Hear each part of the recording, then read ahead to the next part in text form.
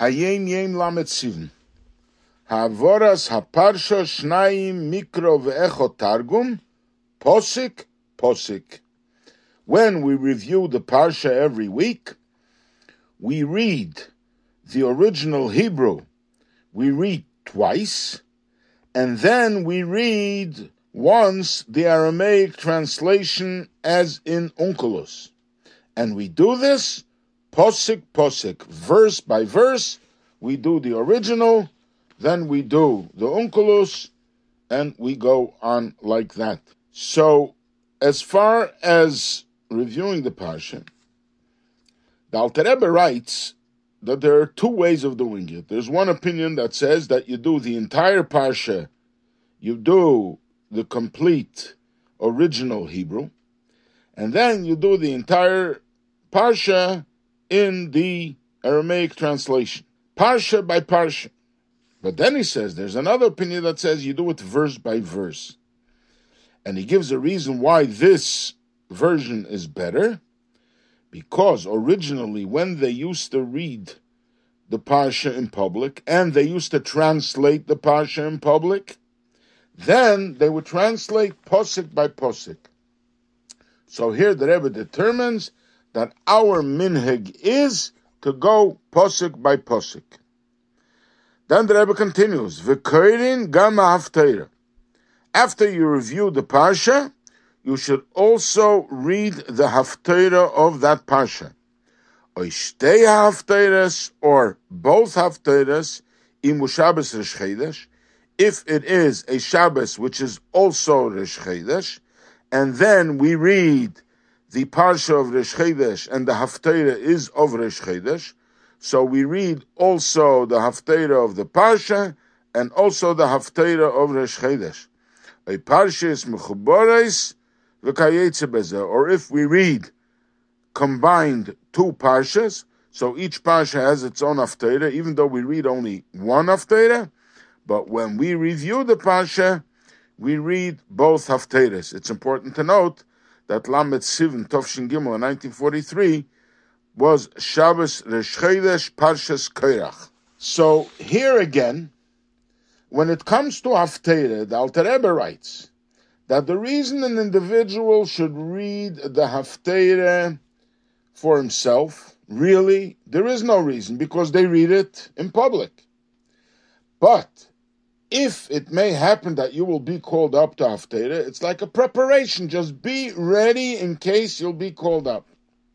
Based on that, if it is Rosh Chodesh, and we're going to read the haftarah of Rosh Chodesh, there's no point in reviewing the haftarah of Shabbos. But the Rebbe here determines that we do read both haftarahs, and perhaps it is because the yechidus says that in the case of two haftarahs, we should only read the haftarah of the parsha. So the Rebbe wants to be yetzer, wants to go according to both opinions, so we read both haftarahs. This is only a suggestion. The Rebbe does not write this. Meine Rabbeinu azoken la'avrech ilui metzuyen ubal kishorim mefursem. A response from the Alter Rebbe to a young, exceptional genius who was very famous for his talents. Kishenichnas leyechidus aleho rishenu, when he went in for his first yechidus to the Alter Rebbe, bishnas tov kuf nun hei Liozna, in the year 1795 in the city of Liozna. Ruchnius v'gashmius einen hofchim be'etzem uhusam. Spirituality and physicality are antithetical in their very essence. Das was is a mile in gashmius, whatever is a virtue when it comes to material matters, is a chisoron in ruchnius. It is a disadvantage when it comes to spiritual matters. In gashmius, in material matters, is a someach bechelkei der grester balmaila. One who is satisfied with his lot is on a very lofty level. Und durch Haveda, and through his divine service, v'taza einer zukommen zu der höchste Madrege. This individual will attain the highest levels. In Ruchnius aber, however, when it comes to spiritual matters, is a One who is satisfied with one's lot is the greatest failing. Und wird Rachmana litzlan ayered v'nefel. And this causes one to, heaven forbid, decline and fall. Now this is from a letter of the Frierdiker Rebbe, where the Frierdiker Rebbe discussed this great individual. His name was Reb Zev Dov, and he was a big genius and very famously talented. And when he came to the Alter Rebbe, it made a big impression, both where he came from and by the Chassidim who were in Liozna by the Alter Rebbe. But even though he was very talented, but he was also very self-obsessed and very self-centered and egotistical. And he would always like to boast about his greatness, how he would challenge the greatest scholars, and he still would win all the debates.